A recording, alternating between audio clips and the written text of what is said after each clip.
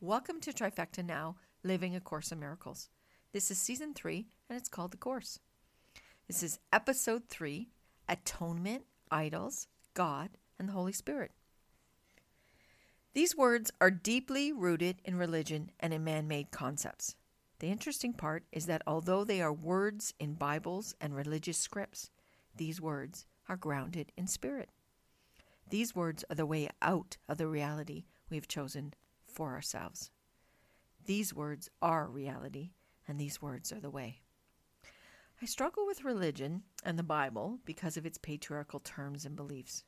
It seems baffling to me that a book that did not show women in a most favorable light and religions that delegate women to second-class citizens could be what God had intended. Even gender identifying God as a male. I know he did not want women treated more favorably than men.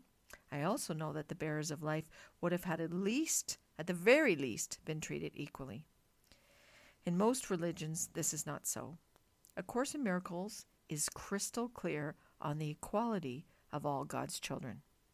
God did not want any of his children treated anything less than he would treat them. The only way out of this, for all of us, is to treat one another with love, respect, and equality. The atonement, or atonement. Atonement means correction and undoing of errors. Some people see atonement as confession of sins. In Christian theology, it can be reached only through Jesus Christ. Reconciliation is associated with atonement. One must reconcile their sins and make things right again, according to the laws and rules of religion. Atonement, in these terms, feels like a punishment. To make it right, you need to be punished for what you did. The problem with this concept is that God never punishes his children. God knows God knows we will make mistakes and errors.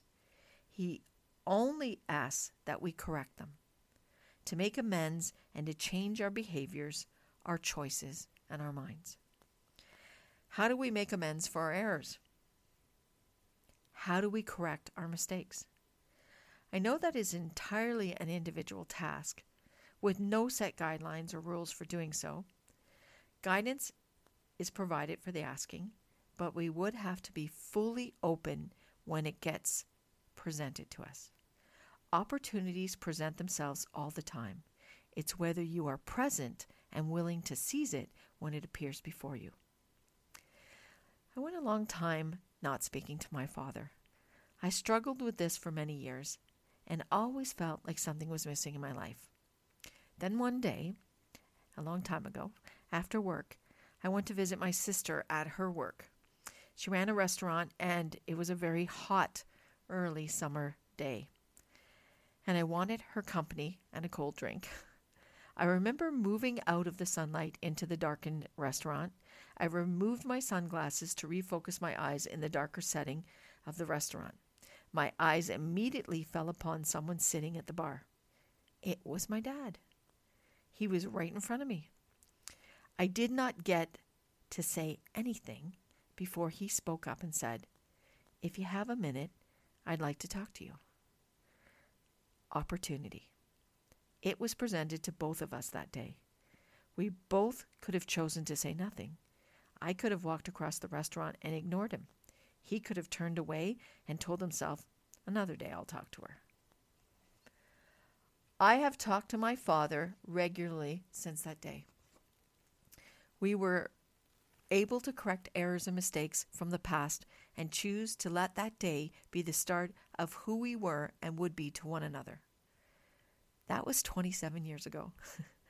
My father has been a big part of my life since. My children all have a wonderful relationship with him, and he and I took the opportunity presented and made corrections to errors gone by. Atonement is a choice.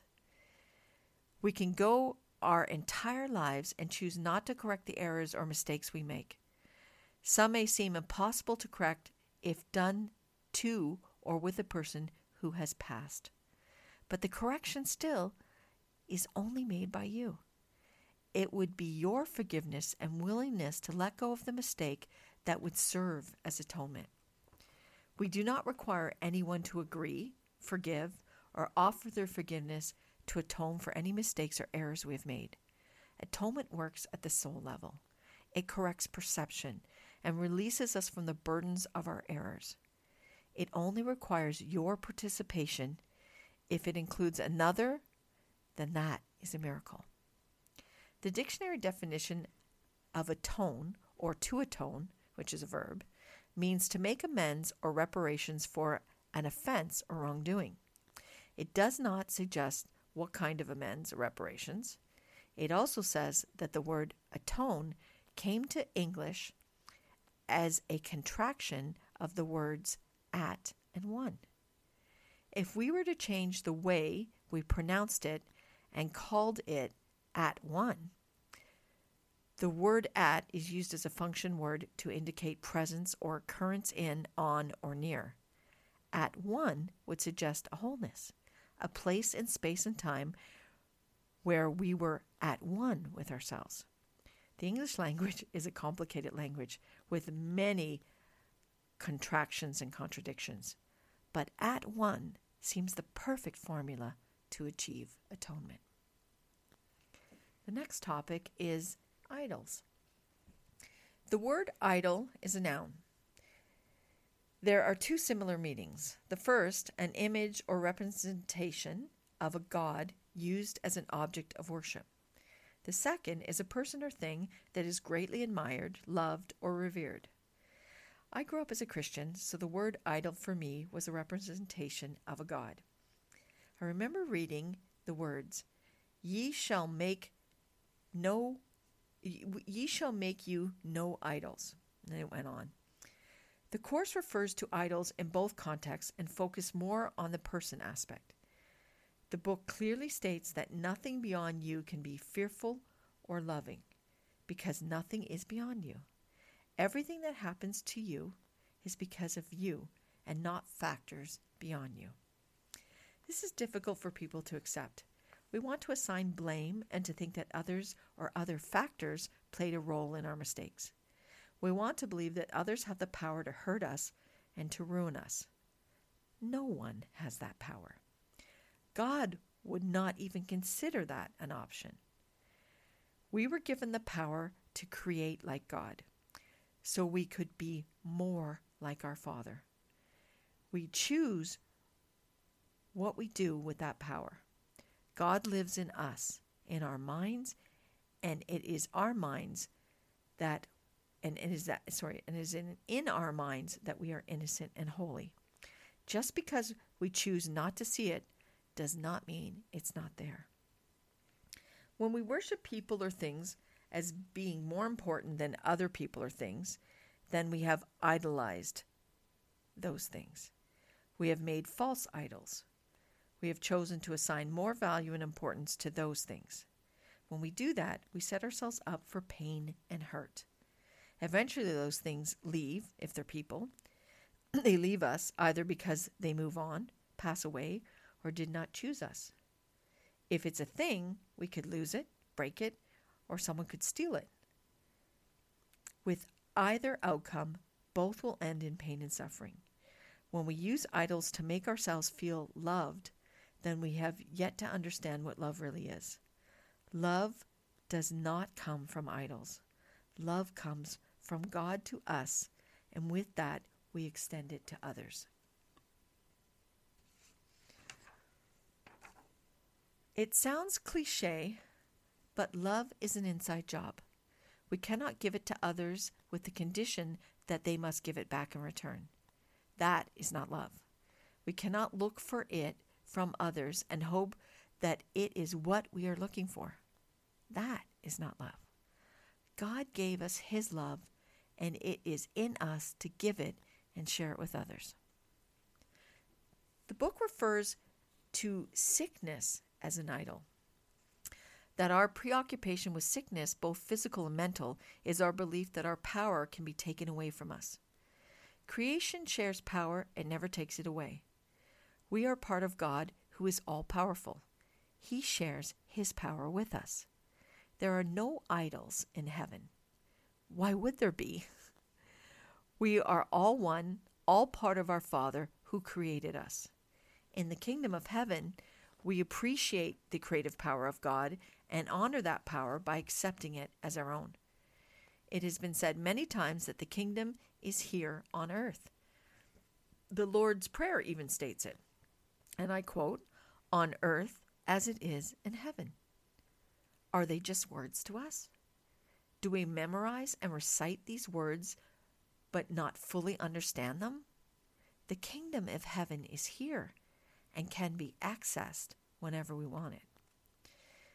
But it does not live in the past or in the future or in idols. It lives in us, in our minds and in our souls. If we believe we do not have the power to access it, then we will not have the power to access it. We will hear the God we listen to. If sickness is your idol, then it will be sickness that you follow and accept as part of you. Sickness will become your guide.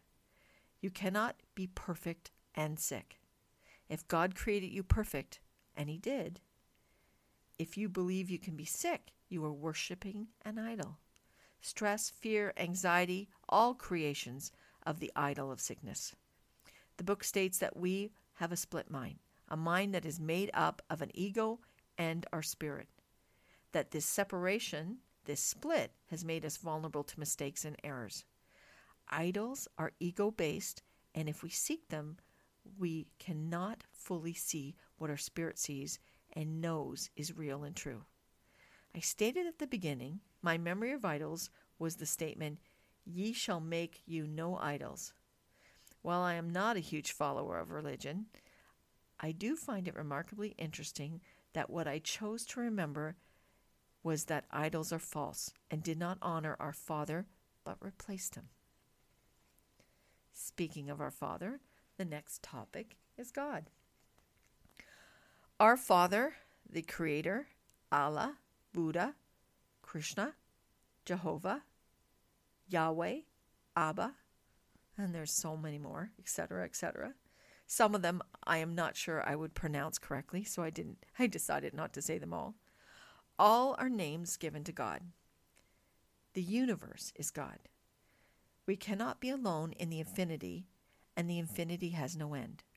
There is no such thing as being beyond limitless. What has no limits must be everywhere. God has no beginning and no ending. He just is. Our denial of His existence may arrest it in time, but not in eternity. Time is our creation here in this world. If we stop believing and accepting that it has limits, then we would accept our limitless power and existence as God's children, one with God, now and forever. There are no contradictions in the universe. What is good for God is good for us. This idea that God is the supreme being who rules and judges everyone is false, just as false as idols are. God has a place in our minds as we have in His. How can you ever be alone if He is always there? Our love is as full and endless as is His, because our love is His. To give without limits is God's will for all of us. He wants us to awaken to the understanding that we are one with Him and in turn one with each other. The idea that God has an ego and will judge and hold us accountable for our sins is our interpretation of God, an ego's interpretation, one that makes us afraid of Him. Love has no limits, and what it creates,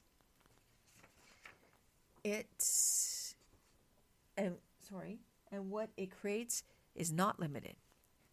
God loves us with no conditions and with no condemnation for our errors and mistakes.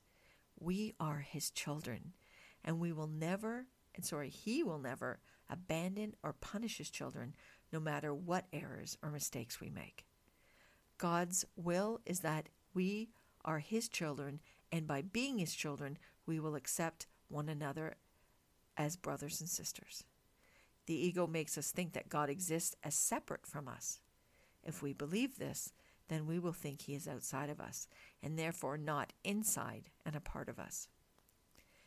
We cannot be happy unless We do what is willed for us to do. We cannot change what we are, and we cannot find happiness unless we accept and understand who we truly are. We fear God because we do not realize we are the same. God's will is that his children be one and united with him in his oneness. You can only heal yourself. We need healing because we do not understand ourselves and therefore know not what we do. Having forgotten our true purpose, we do not know what we really want. God is love, and God is the Father of creation. We can call him by any name we choose. He knows our love and our will. He is with us always and wills that we return to the memory of that oneness.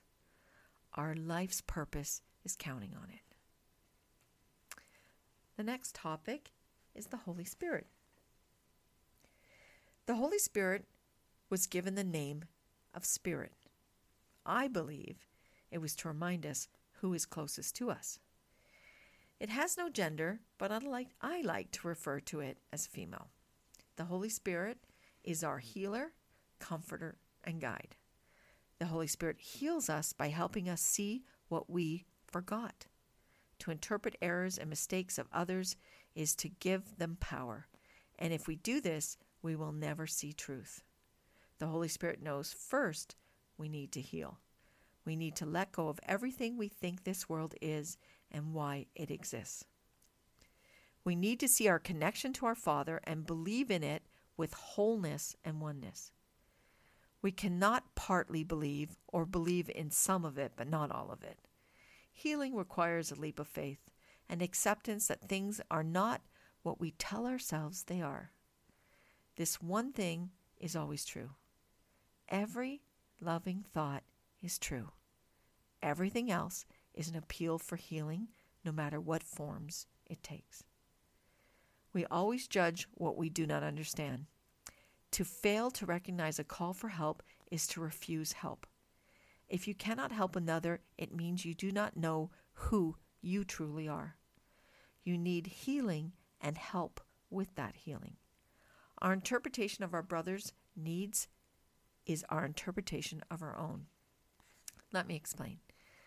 Judgment is not of God, but the Holy Spirit is able to judge our interpretations and assist us in changing them. I have a friend who was deeply hurt by the words spoken to her from another woman who she believed to be her friend. Those words were judgmental, spiteful, and a little cruel. I told this friend that those words were only a reflection of how that person felt about themselves.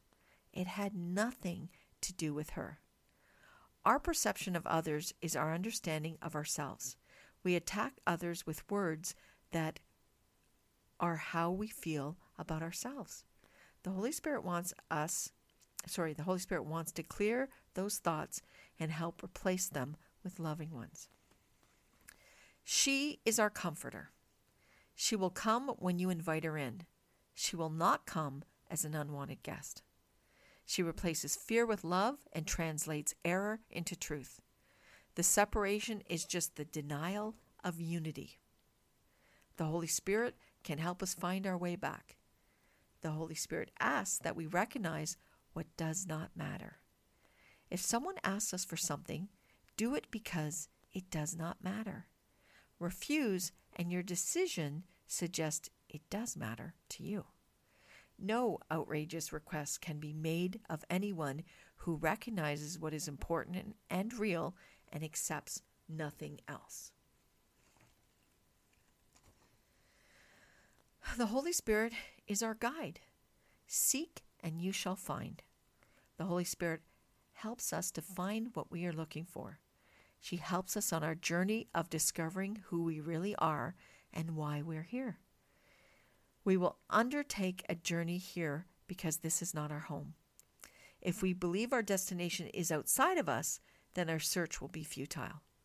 The Holy Spirit knows where our home is, and she will guide us to it. That is her mission and her purpose. The Holy Spirit guides us into life eternal. But to find it, we must go We must let go of our belief in death and its finality, and we will not, and if we don't, we will not see the life that is all around us. Our Father gave us help. He willed us the freedom to choose and interpret this world as we see it. He made sure He built in a safety net for us. The Holy Spirit guided Christ in His journey in this world. Jesus accepted that guidance and fulfilled His purpose to show God's other children that life was eternal, and He did that through His resurrection. We are offered the same assistance. Why not accept it? The course episodes are a prelude to an online course I will offer this fall. My intention with this is to share my interpretation of the teachings of the book in my own words to help you understand what and how you can benefit from shifting your perception and your thoughts to a place that will bring you love, peace, and happiness. Thank you for listening. In 2 weeks, we'll have episode 4, which is Guilt, Truth, Holy Instant, and Forgiveness. Remember, this is our journey. Let us keep finding our way. Have a spirit-filled days, sending lots of light. Love always, Denise.